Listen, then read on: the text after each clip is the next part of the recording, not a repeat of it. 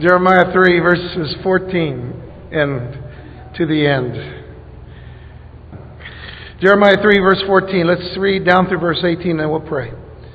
Return, O backsliding children, says the Lord, for I am married to you. I will take you, one from a city and two from a family, and I will bring you to Zion. And I will give you shepherds according to my heart, who will feed you with knowledge and understanding.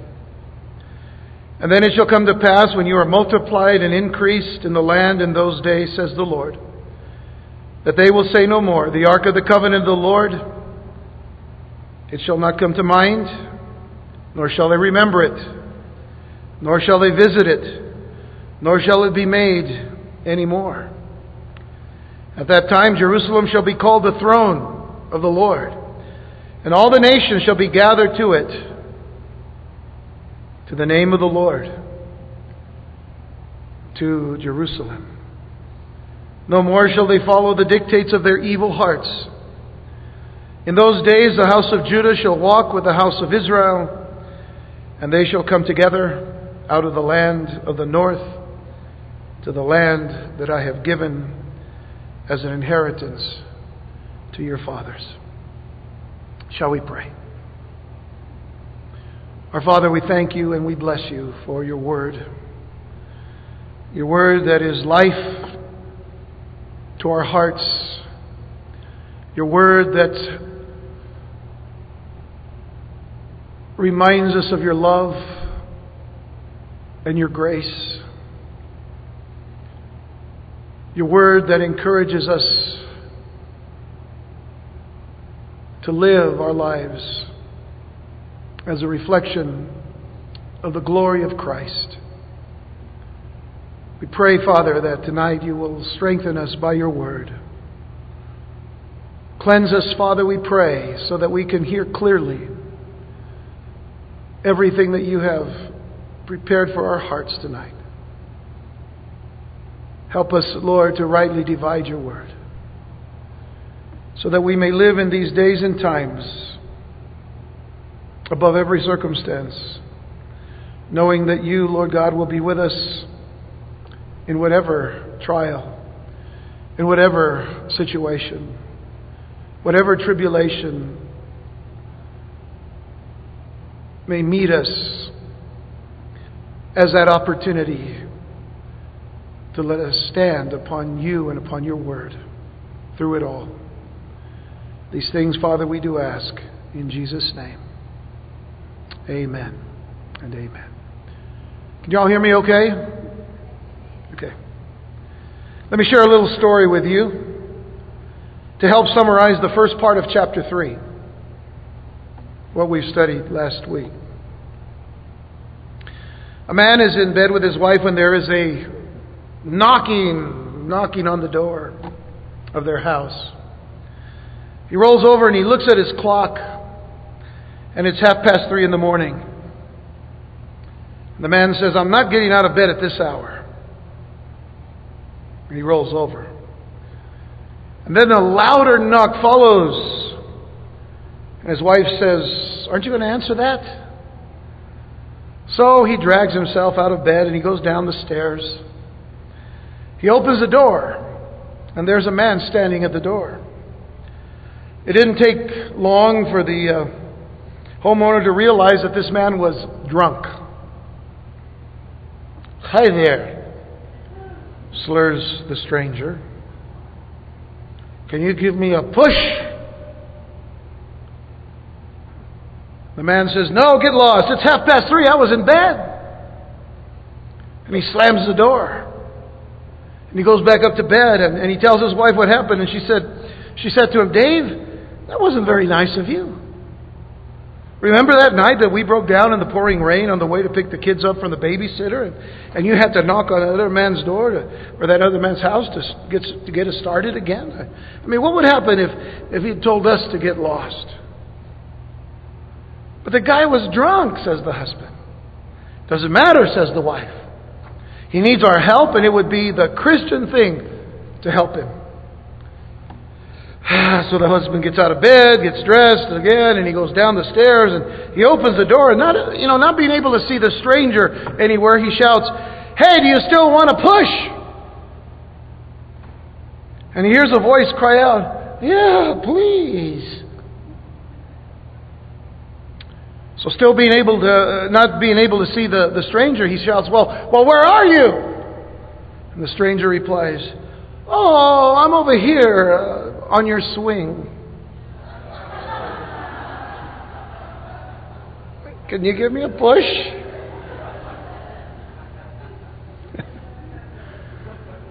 The moral of the story is that God is always looking for sincere repentance from His people, and not just playing around. Not looking for us playing around with Him. You see, if you remember last week, Judah was playing around with God by thinking that their temple sacrifices and their obligations, in other words, going through all the motions of religion, were enough for them to be safe in the Lord. All the while, in fact, they were just covering up their sin with a cloak of righteousness. As a matter of fact, the Lord gives Judah an astounding indictment here. As we saw last time in verse 11, He said, "The Lord said to me, backsliding Israel has shown herself more righteous than treacherous Judah." At least Israel was backslidden and they didn't try to hide it. But Judah was trying to hide their wickedness, their backsliding, their treachery. And trying to look and appear religious is just playing around with God. And Judah, by being blind to the significance of Israel's fall. If you remember, they had about 100 years to look back in time, to look back in the history of Israel, the northern kingdom of Israel, after having been split from the southern kingdom. They had all that time to look at what God had done to them in taking them into captivity to the Assyrians, and they didn't do anything with it. Not only did they not repent, but under the wicked reign of Manasseh later on, they sunk to lower and lower depths of depravity. Let's consider those depths for just a moment. The depths of depravity of Israel. And I should say, at this point, the depths of depravity of Judah, having already known what Israel had gone through. Look at the ugliness and the wickedness of Judah's sin. 2 Kings chapter 21. We need to get an idea where we are in this passage here. The reason why God is saying that they're more treacherous in their wickedness than Israel was. 2 Kings 21 verses 1 through 6. Manasseh was 12 years old when he became king. And he reigned 55 years in Jerusalem. His mother's name was Hephzibah. And he did evil in the sight of the Lord, according to the abominations of the nations whom the Lord had cast out before the children of Israel. So what does that tell you? That he had done every evil that all of these abominable nations had done, that God had cast out. For he rebuilt the high places which Hezekiah his father had destroyed. He raised up altars for Baal or Baal, and made a wooden image as Ahab king of Israel had done. And he worshipped all the host of heaven and served them. He also built altars in the house of the Lord. In the house of the Lord. In the temple. He built altars in the house of the Lord, of which the Lord had said in Jerusalem, I will put my name. There's only one name to be in that house. And he built altars for all the hosts of heaven in the two courts of the house of the Lord. Can you just picture a temple that is supposed to be dedicated unto the God of Abraham, Isaac, and Jacob, the one true God, the one true and living God? And yet if you walk into that temple and into the outer courts and into every court there before you get to the place of worship, that all of it is filled with idols of every sort and every kind. And many of them, because they had come from these abominable nations, were very perverse in nature. Can you imagine that? Verse 6. Also he made his son pass through the fire. Do you know what that means? That he sacrificed his own children, or his own child, at least in this particular case, in the fires of Molech. He practiced soothsaying. He used witchcraft. He consulted spiritists and mediums. He would have watched the Psychic Network, and he would watch Oprah religiously. He did much evil in the sight of the Lord to provoke Him to anger. I would encourage you to read on later, but just jump down to verse 9, because it says, "But they paid no attention. And Manasseh seduced them to do more evil than the nations whom the Lord had destroyed before the children of Israel." I'd say that's a pretty wicked picture of people who are supposed to be separated unto their God, their one true God, and they're worshiping every other god that existed in that day and time.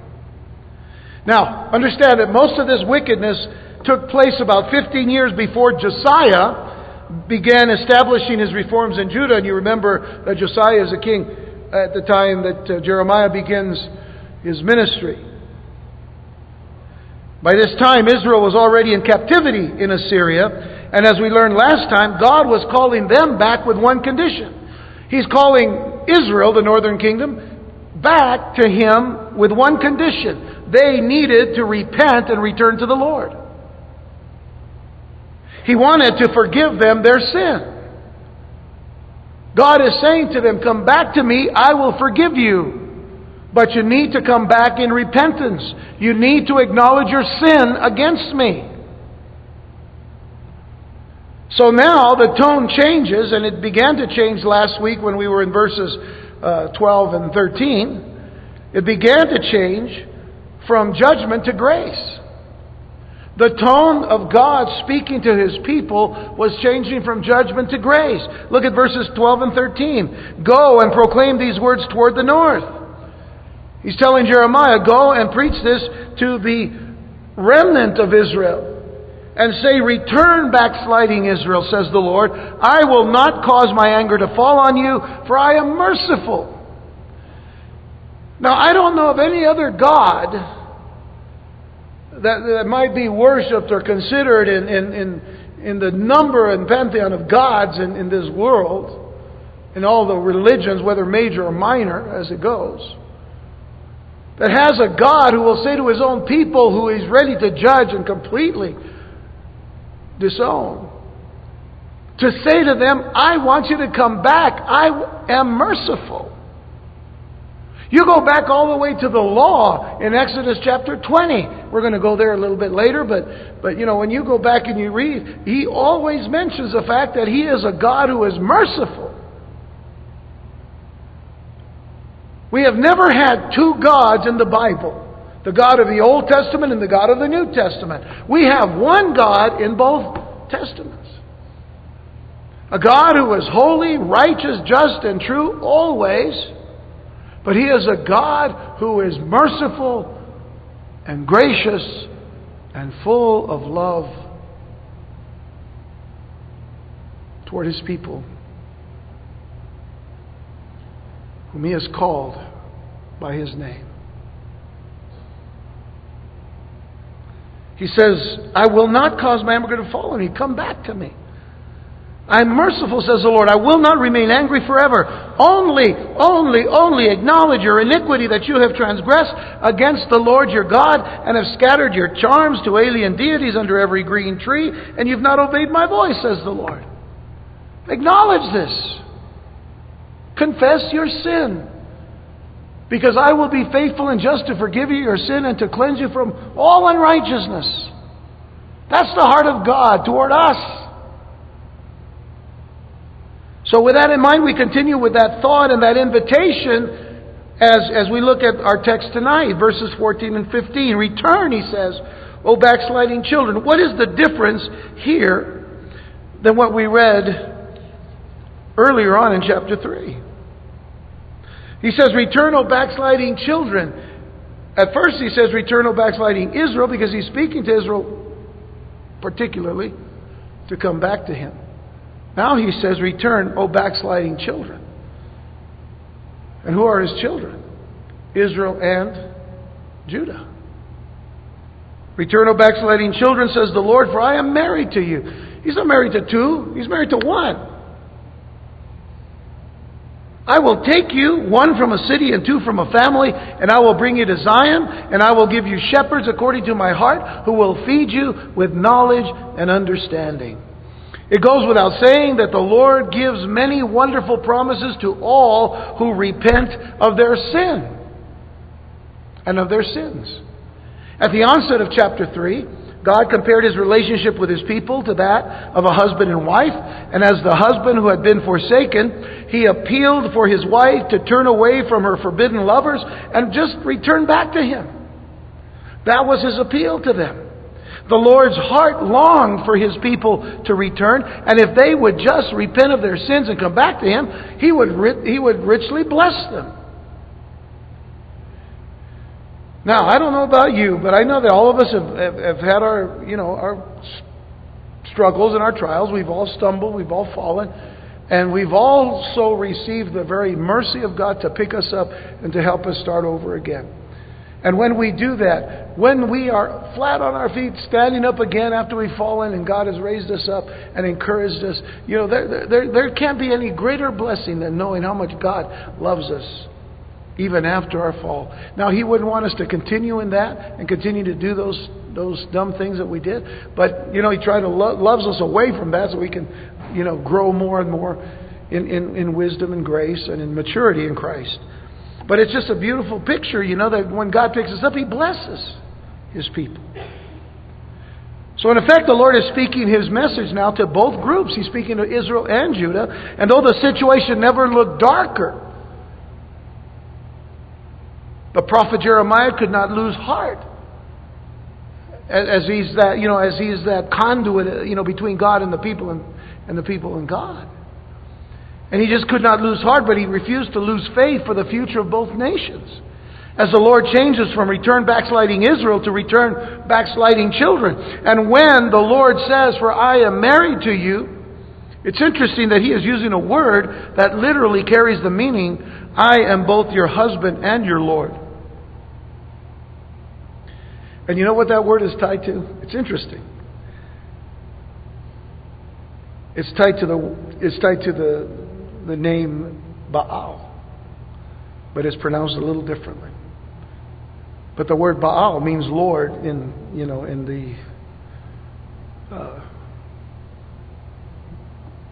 Phoenician language, as it were, the language that it came from, the Chaldean language, or whatever. Baal. But the word is not tied to the deity. It's tied to the understanding that the word is husband and Lord. Husband and Lord. I am both your husband and your Lord. And he says that because here again, when we go back to the issue of what has happened, they have fallen away. He has married them, but they have fallen away. They've gone to other lovers. And God is, in this particular chapter, is emphasizing, I don't want to be shared with anybody else. I'm your husband and I'm your Lord. I'm not shared with anybody else. So in saying that he will take one from a city and two from a family, there in verse 14, the Lord was referring to those returning from an exile. Now, Israel had a remnant still in Assyria, and Jeremiah was anticipating an exile of the southern kingdom of Judah even this early in his ministry. Remember, when we get to chapter 29, is the prophecy of Judah going into captivity for 70 years under the Babylonians. So even though that hasn't happened, He's anticipating this. So what He's getting from the Lord is this picture of a return from exile. So the verse indicates that the number who will truly trust in the Lord will be few. You see, when you read it, it says, I will take you, one from a city and two from a family, and I'll bring you to Zion. It's a picture of just the few in number that are going to be the true remnant and true believers of Israel and Judah that come back to the Lord. And it coincides with the promise that was preached by Isaiah a century before. The promise that he had preached was that a remnant shall return. A remnant shall return, even giving one of his sons that name. In Isaiah 7 verse 3, the Lord said to Isaiah, go out now to meet Ahaz, you and Shear-Yashub. Shear-Yashub is Hebrew for a remnant shall return. So he calls one of his sons, a remnant shall return. Your son, at the end of the aqueduct from the upper pool, just giving directions there. But the point of the matter is Isaiah even names his own son, a remnant shall return. Because this was what God was saying would happen. That a remnant would return from captivity. And then in verse 15, one word is given about the restored people's future leaders. When they do begin to return. Now, we can say they do return into the land. They're given leaders for a time. Again, in the near fulfillment of prophecy, we have to always bridge that gap between the near fulfillment and the far fulfillment. There'll be near fulfillment that doesn't quite match up to the full prophecy, but eventually there will be others come later. So the idea is when you see verse 15, it says, I will give you shepherds according to my heart, who will feed you with knowledge and understanding. Now, the Hebrew word for shepherds comes from a verb that primarily means to feed and was used for those who pastured a flock. It also means to lead, to govern, and to rule. So I'm giving you leaders and governors and rulers and feeders. In this sense, then, these men were responsible for encouraging those whom they governed. Because the very act of feeding was an encouragement. You know, one of the ideas of torture, you know, in war and all of that is that you don't feed your prisoners good food. You don't give them, you know, a lot of times you just wanted to get information from them, or you just want them to have a bad time, you know, whatever the rules of war are. It's an oxymoron to me, the rules of war. But the idea is, you know, when you deal with that, you know, how many of our own, you know, family serving in previous wars, if they had been captured and taken in as prisoners of war, you know, they suffered greatly. And one of the places that they suffered was malnutrition because they didn't feed them very well. So you see, the idea of feeding is supposed to be a good thing. It is supposed to be an encouraging thing. And if God gives you the responsibility of leading your flock, then you want to give your flock the best food that you can give them. Because that's the encouragement to the flock. But one of Israel's problems through the years was the lack of leaders with integrity who had the best interest of their people at heart. So how many times do we see in Scripture that the people could be seen as sheep without a shepherd? All through the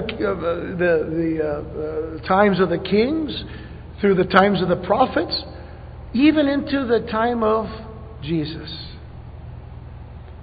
where Jesus could see the people were like sheep without shepherds.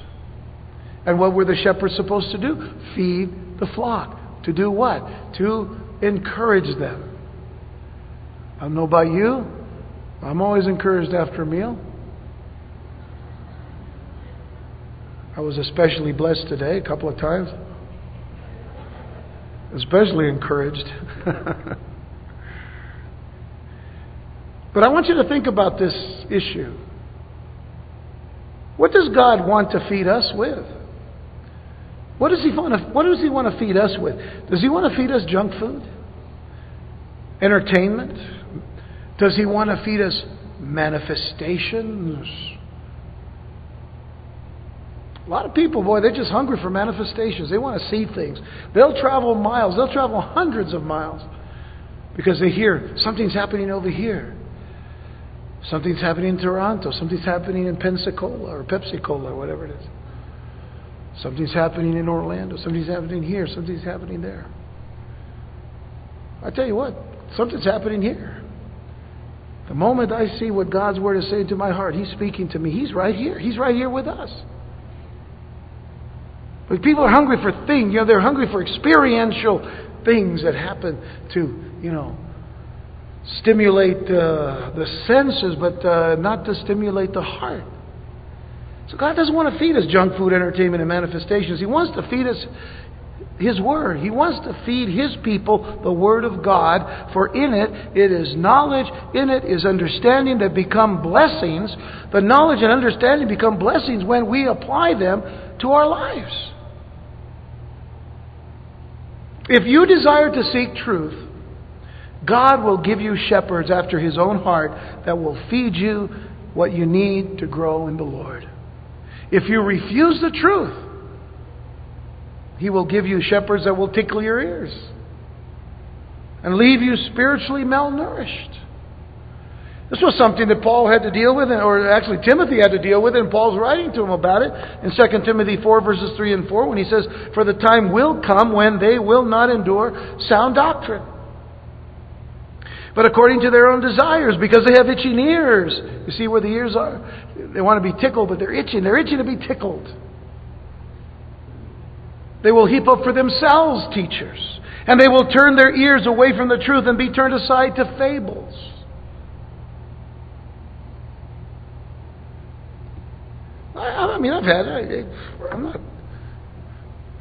The Lord has given me the privilege of pastoring this church for almost 25 years. And in 25 years, I've heard everything. I've heard people say, it's kind of boring here. All you do is teach the Bible. You know what I say? I said, well, thanks. That's what I want to do. That's what God's called me to do. I don't know what you want. I can dance for you.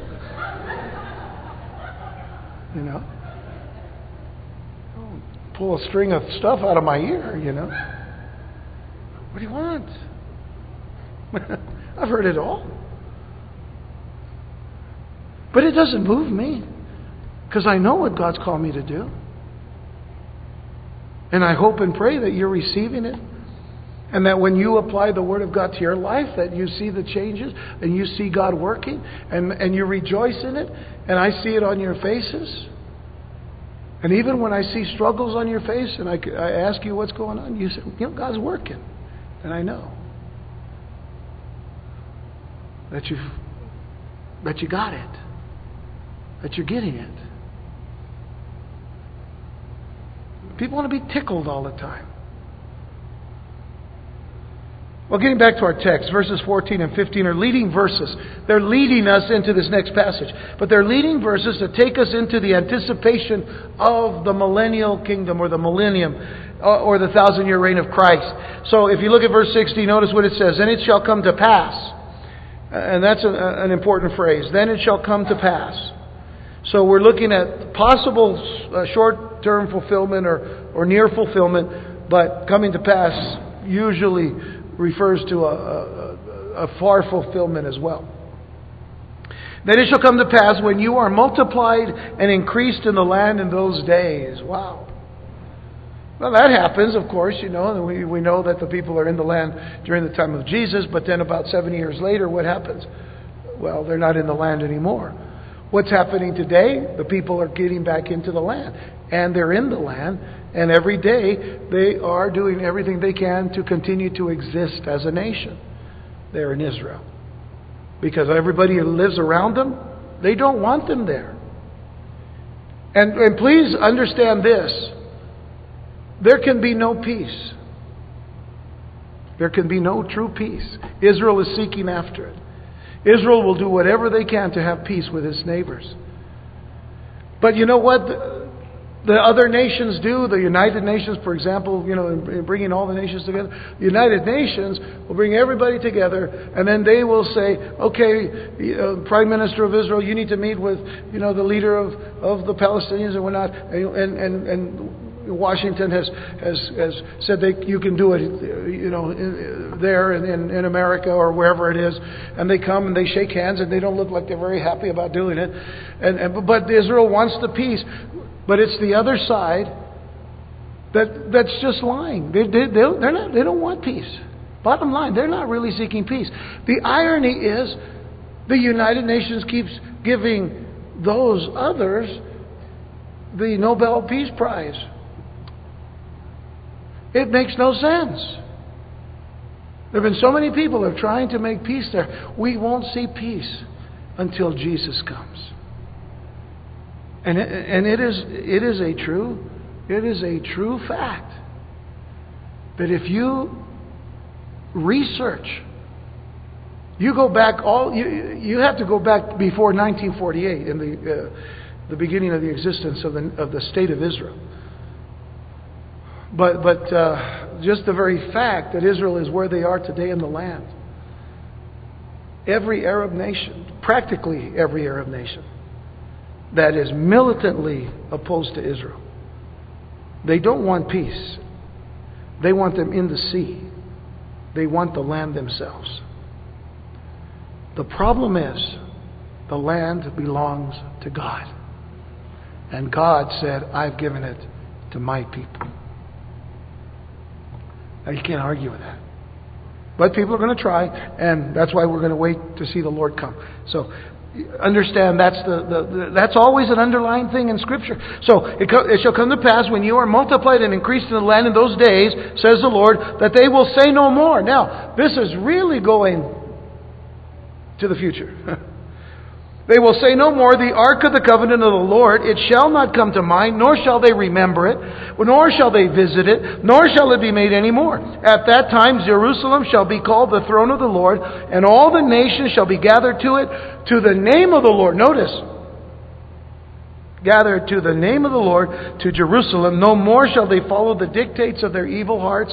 So we know that the end of wickedness is going to come. And then it says, in those days the house of Judah shall walk with the house of Israel, and they shall come together out of the land of the north to the land that I have given as an inheritance to your fathers.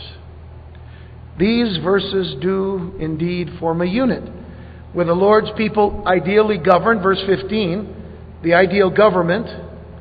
Therefore, it's kind of pointing to the future. The ideal government. His earthly throne will no longer be a mere ark. The Ark of the Covenant. It's going to be an entire city. I want you to note the bold statement in verse 16. The Ark of the Covenant shall not come to mind. They shall not remember it. They shall not visit it. Nor shall it be made any more. They won't make any more copies of it. Indiana Jones will be out of a job. His entire city, God's entire city of Jerusalem, will be the rallying point of all nations now converted. That's the millennial kingdom.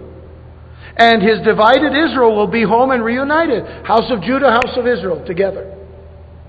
But first a question has to be asked. What did the Ark of the Covenant represent? What did the Ark of the Covenant represent? Simply, it represented God's presence with His people.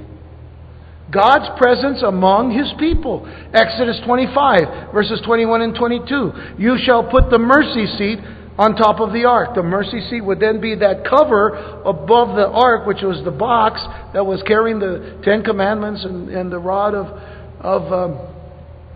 Aaron and all. But the idea is the cover was the seat, and the seat had the two cherubim on top of it. But this was what was called the mercy seat. The bema seat now translated into the Greek. But you shall put the mercy seat on top of the ark, and in the ark you shall put the testimony that I will give you. And there I will meet with you. Notice, I will meet with you there. And I will speak with you from above the mercy seat, from between the two cherubim which are on the ark of the testimony, about everything which I will give you in commandment to the children of Israel. I'll meet with you there. So God said, not only will you have the ark, but now I want you to build a tabernacle. We talked a little bit about the tabernacle this weekend on Sunday. And it was there that the pillar of fire, the pillar of cloud by day and the pillar of fire by night would always meet right above the mercy seat, being in the presence of His people. And so the people must have been shocked then when Jeremiah was proclaiming that the prophecy, or proclaiming this prophecy that there would come a day when the ark would be gone, when the ark would be forgotten, and it would never be missed. I mean, we've got people today looking for the Ark of the Covenant. Some people think it's way down below the western wall, somewhere down there. I mean, they're still kind of searching for it. And the ones that are kind of holding the Temple Mount area are not allowing them to do any more excavations underneath the wall because, of course, they're controlling everything that goes from here all the way down to the core of the earth, I suppose. But then there's others who say, wait a minute, I think I know where the Ark is. It's over in Ethiopia. And there's, they can go down there and they see a box that some Ethiopians, I guess, have made or something. Possibly, maybe, But, what are we doing? We're always looking for things. We're looking for, God had, when they had that bronze serpent made, to heal the people out there in the wilderness, God commanded to destroy that thing because then people are going to take that and they're going to worship it. Always looking for something to worship, So you're not even going to miss it. Why? It represents the presence of the Lord. Where is it? Well, this is something that Jesus made very clear to the woman at the well in Samaria. An interesting conversation about worship that actually came up when Jesus nails her about her life. You're not married, are you? No, but the guy they're living with right now, so after so many husbands and whatnot. She says, Lord, let's talk about worship. I'll be talking about my life, in other words. Let's talk about worship. And you'll notice in John 4, verse 19, it says, the woman said to him, Sir, I perceive that you are a prophet. Why did she say that? Because he knew her heart. He knew how she was living. But then she said, Our fathers worshipped on this mountain, and you Jews say that in Jerusalem is the place where we're not to worship. And Jesus said to her, Woman, believe me. Can you all see that okay? Woman, believe me. The hour is coming when you will neither on this mountain nor in Jerusalem worship the Father. Neither on this mountain or in Jerusalem. What's Jesus saying? Something better is coming, you see. The ark is just a picture. The ark is just a picture. The Ark of the Covenant was a picture of God present among His people. But in the kingdom age, we won't need a picture, for we will have the reality as the Lord is ruling and reigning from Jerusalem. He's the one that we'll be looking for. His very presence will be in Jerusalem. Nobody's going to miss the Ark of the Covenant because Jesus is there. Now, which would you rather have? I'd rather have Jesus to worship there than some box. And when you have the person, you don't need the picture.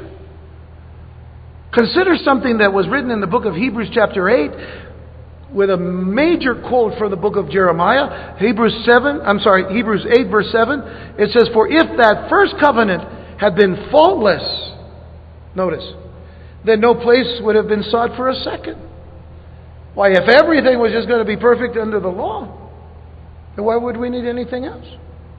But notice verse 8, because finding fault with them, he says, Behold, the days are coming, says the Lord, when I will make a new covenant with the house of Israel and with the house of Judah, not according to the covenant that I made with their fathers in the day when I took them by the hand to lead them out of the land of Egypt, because they did not continue in my covenant, and I disregarded them, says the Lord. For this is the covenant that I will make with the house of Israel after those days. Notice, says the Lord, I will put my laws in their mind and write them on their hearts. And I will be their God, and they shall be my people. None of them shall teach his neighbor, and none his brother, saying, Know the Lord, for they shall all know me. From the least of them to the greatest of them. For I will be merciful to their unrighteousness and their sins, and their lawless deeds I will remember no more. In that he says, a new covenant, he has made the first obsolete. Now, what is becoming obsolete and growing old is ready to vanish away. If we have the person, we don't need the picture.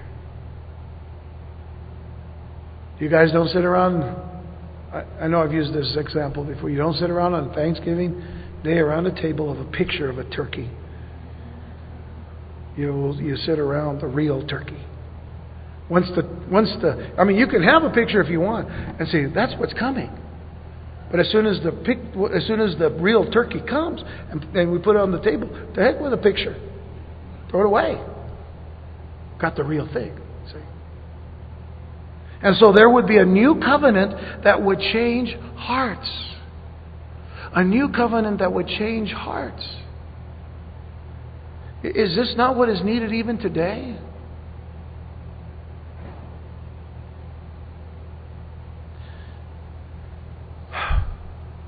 I think that too often we, in trying to cover up faults, in trying to cover up inadequacies or even sins, in trying to cover them up, we tend to cover our hearts from people. But the fact of the matter is, in doing that, we're also trying to do that with God. And as if to say, if nobody knows where I'm at spiritually, if I can get them to think I'm over here rather than way back here, But God already knows. You can't fool God. You guys can fool me all you want. But you don't really, because I know that God knows your heart. And it's not for me to judge it. He already knows it. So I'm going to try to love you to get you to where you just realize that you don't have to go through all of that, all those mental gymnastics to try to cover things up. Listen, if you came to Jesus, He's changed your heart. And you should have a new heart and a new mind that loves the Lord and loves one another and loves people and loves the lost and loves to serve the Lord and loves to worship the Lord and loves to give to the Lord and loves to do everything that God has called us to do without any problem, because it's the heart that God knows.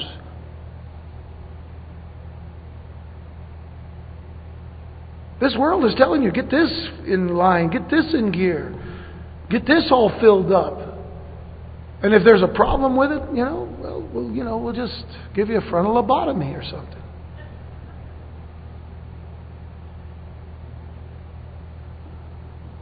But when we come to Christ, He deals with this.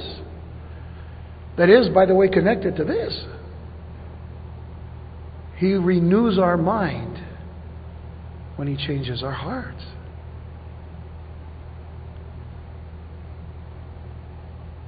So, it's needed today. Examine yourself to see that you're in the faith. Examine your heart before the Lord. Remember, I said earlier on in our introduction to the book of Jeremiah that the heart is very prominent throughout this whole, is one of the key themes of the book of Jeremiah.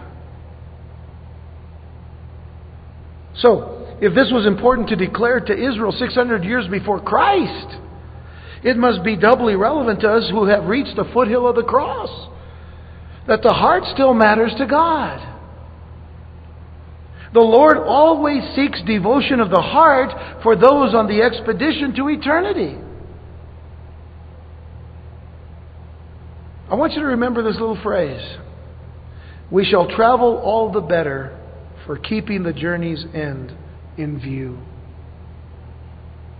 We shall travel all the better for keeping the journey's end in view. The great saints of the faith, men like Jonathan Edwards, and even in more modern times, Leonard Ravenhill, A.W. Tozer, Charles Spurgeon, men who would say, one of them said, keep eternity on my eyeballs, Lord. Lord, keep eternity on my eyeballs. I want to see eternity. That's my journey's end. But keep it fresh on my eyes as I live in this forsaken land. As I live amongst a people of unclean lips. We shall travel all the better for keeping the journey's end in view. One last thought here. Just a thought for even beyond the millennial kingdom, because consider as well the new heavens and the new earth and the new Jerusalem. Because in Revelation 21 verse 22 it says, "But I saw no temple in it." No temple, for the Lord God Almighty and the Lamb are its temple. You see, even the temple is a picture. And by the time we came to the New Testament, what did we learn? That we as believers in Jesus Christ, we as believers in Jesus Christ, each and every one of us individuals are what? We are all the temple of the Holy Spirit. Each and every one of us individually is a temple of the Holy Spirit. So from that broad perspective of beyond the millennial kingdom and going now into the new heavens and new earth and the new Jerusalem, what do we know? There's no temple. Why? Because God's there. And the Lamb. They're the temple. They're where we come to worship. They're who we worship. Well, let's go on. Verse 18 then reminds us of the promise of restoration of the nation. First of all, after the Babylonian captivity, which was still to come, and it could also refer to modern-day Israel and to the return to the land of promise and the eventual kingdom that Jesus is going to one day set up. That was verse 18. So that leads us now into verse 19.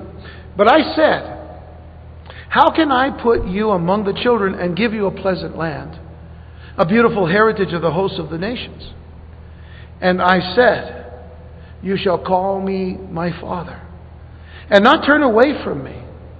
Surely as a wife treacherously departs from her husband, so have you dealt treacherously with me, O house of Israel, says the Lord.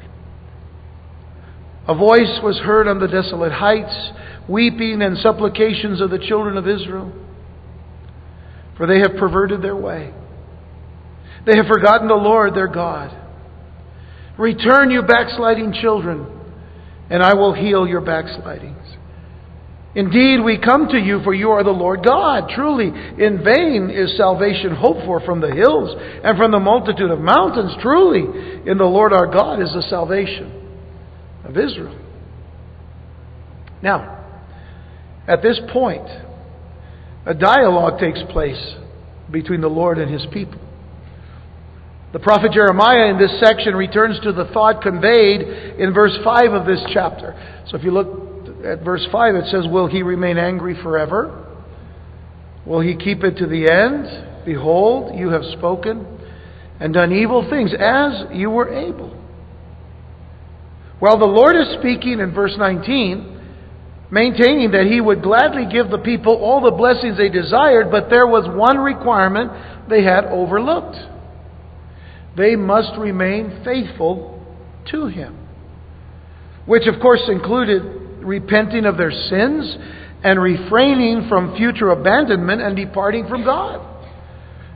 So you need to remain faithful and you need to stay with me. Don't abandon me. Don't go off and depart from me for other things and other gods.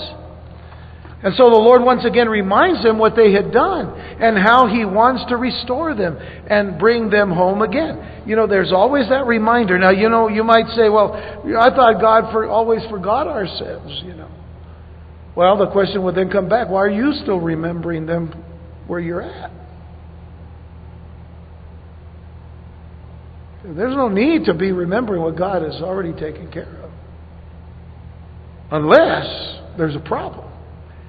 Unless we haven't confessed, unless we haven't repented, unless we haven't left these things. So He talks about this, He reminds them of where they've been.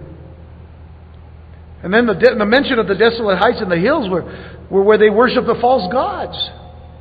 And the Lord is telling them there is no hope or salvation in them. No hope. There's no hope in the trees. There's no hope in the hills. There's no hope in the mountains. Their only hope and their only salvation is the Lord God Himself. I want you to turn to Psalm 121. And I want you to look at this particular psalm from beginning to end. It's not long. It's only 8 verses. It's called a Song of Ascents. And it says, I will lift up my eyes to the hills. From whence comes my help? My help comes from the Lord, who made heaven and earth. He will not allow your foot to be moved. He who keeps you will not slumber. Behold, He who keeps Israel shall neither slumber nor sleep. The Lord is your keeper. The Lord is your shade at your right hand. The sun shall not strike you by day, nor the moon by night. The Lord shall preserve you from all evil. He shall preserve your soul. The Lord shall preserve your going out and your coming in from this time forth and even forevermore. Now, the picture here is the Jewish people coming up to Jerusalem, a song of ascents.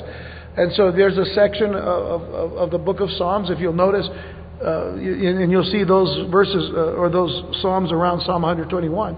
There's a number of them there that say a song of ascents. And these were the songs that they sang as they moved up from every direction, north, south, east, and west.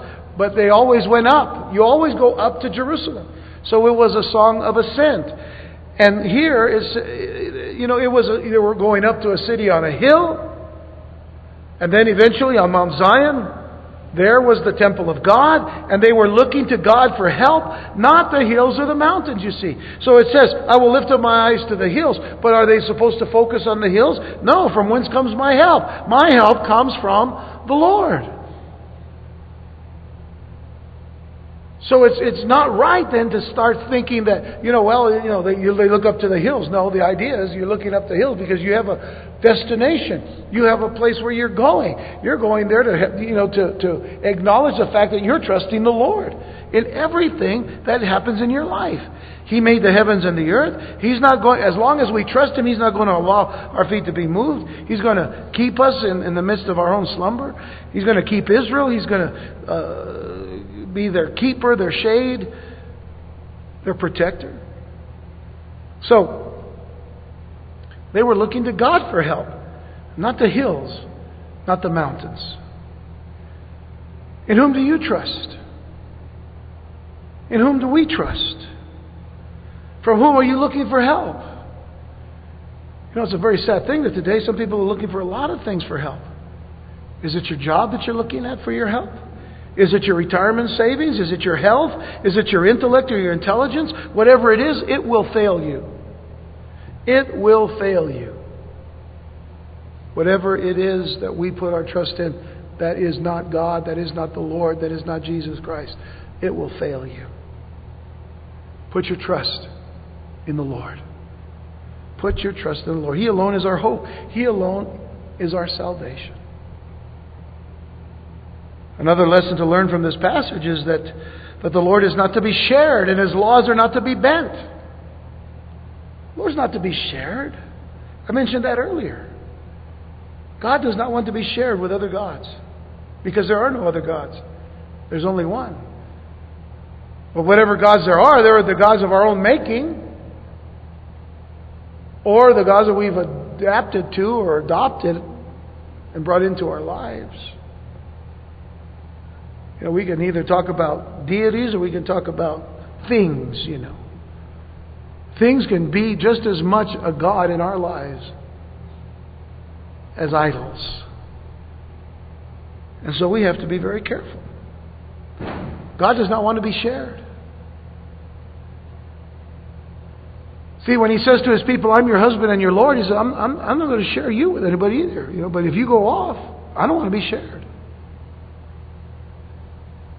Exodus 20. If you know Bible 101, you realize Exodus 20 is the chapter of the Ten Commandments. And God spoke all these words saying, I am the Lord your God, who brought you out of the land of Egypt, out of the house of bondage.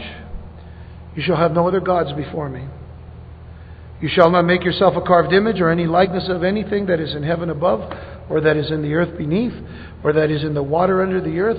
You shall not bow down to them nor serve them, for I, the Lord your God, am a jealous God.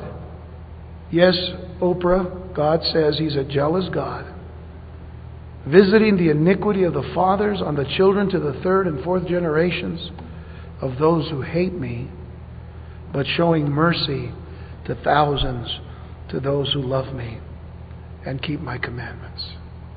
God says, I'm not going to share. I don't want to be shared. Isaiah 43, verses 10 and 11. You are my witnesses, says the Lord, and my servant, whom I have chosen, that you may know and believe me, and understand that I am He. Before me there was no God formed, nor shall there be after me. Even I am the Lord, and beside me there is no Savior. And lastly, the actions of God's people have covered them with shame and reproach. The actions of God's people have covered them with shame and reproach, but God is standing there with forgiveness if they would only turn back to Him. Jeremiah 3, verses 24 and 25. For shame has devoured the labor of our fathers from our youth, their flocks and their herds, their sons and their daughters. We lie down in our shame, and our reproach covers us. For we have sinned against the Lord our God, we and our fathers, from our youth even to this day, and have not obeyed the voice of the Lord our God. The question is often asked, was this sincere repentance? I mean, the people seem to be taking full responsibility for their folly and disobedience. To lie down in shame suggests they were overwhelmed by guilt. But if these words had been an expression of sincere repentance and return to God, the rest of Jeremiah's ministry would have been unnecessary. Yes, do you see that? Do you understand that? If these words had been an expression of sincere repentance and return to God, the rest of Jeremiah's ministry would have been unnecessary. True repentance requires admission of sin, but more than that, there must be sorrow for sin and a genuine turning from it. David cried out in Psalm 51, verse 17, the sacrifices of God are a broken spirit, a broken and contrite heart. These, O God, you will not despise. Paul in 2 Corinthians chapter 7, verses 9 and 10 says, Now I rejoice, not that you were made sorry, but that your sorrow led to repentance. For you were made sorry in a godly manner, that you might suffer loss from us in nothing. For godly sorrow produces repentance leading to salvation, not to be regretted, but the sorrow of the world produces death.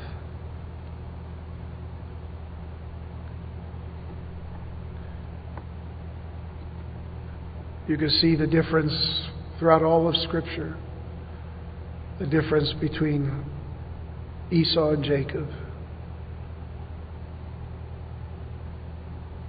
The difference between the prodigal son and his brother. All through Scripture. There's a sorrow that leads to life and salvation, and a sorrow that leads to death. There's a sorrow that truly says, I am sorry that I offended you. Sorry that I offended a holy God.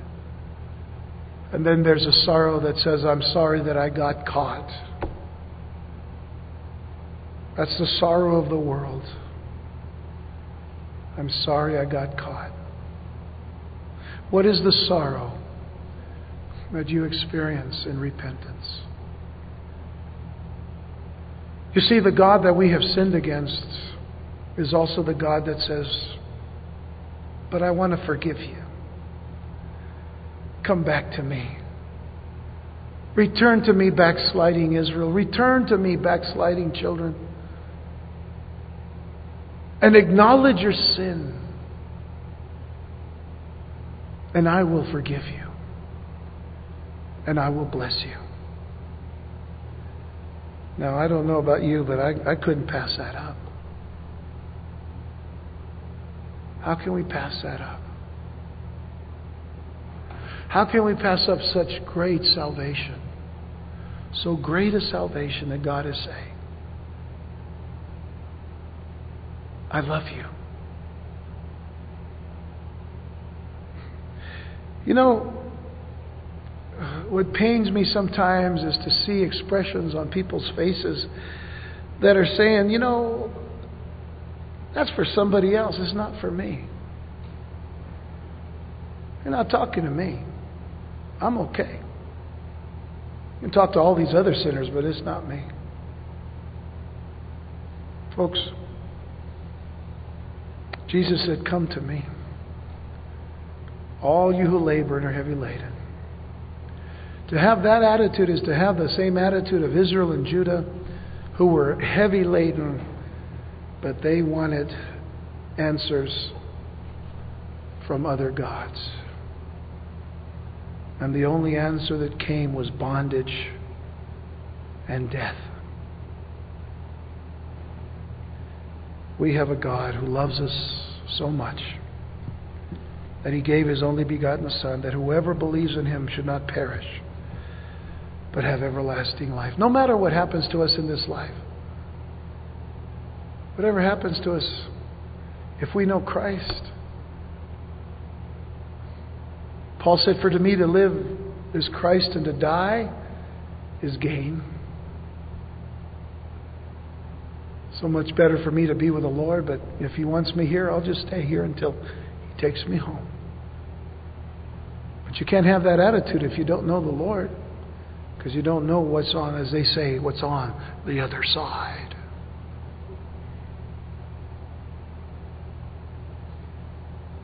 Back in the 60s, Jim Morrison thought that he could break on through to the other side, but the other side only had death and demons and destruction. For believers in Jesus Christ, we're already on the other side. And we should rejoice because of it. I want to leave you with this passage. It's in Ephesians chapter 1.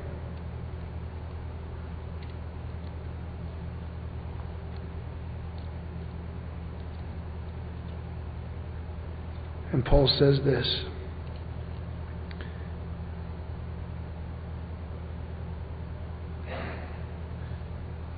Beginning at verse 3, he says, blessed be the God and Father of our Lord Jesus Christ, who has blessed us with every spiritual blessing in the heavenly places in Christ, just as He chose us in Him before the foundation of the world, that we should be holy and without blame before Him in love, having predestined us to adoption as sons by Jesus Christ to Himself, according to the good pleasure of His will, to the praise and the glory of His grace, by which He made us accepted in the Beloved. In Him we have redemption through His blood, the forgiveness of sins, according to the riches of His grace, which He made to abound toward us in all wisdom and prudence, having made known to us the mystery of His will, according to His good pleasure, which He purposed in Himself, that in the dispensation of the fullness of the times He might gather together in one all things in Christ, both which are in heaven and which are in earth, in Him. In Him also we have obtained an inheritance, being predestined according to the purpose of Him who worked all things according to the counsel of His will, that we who first trusted in Christ should be to the praise of His glory.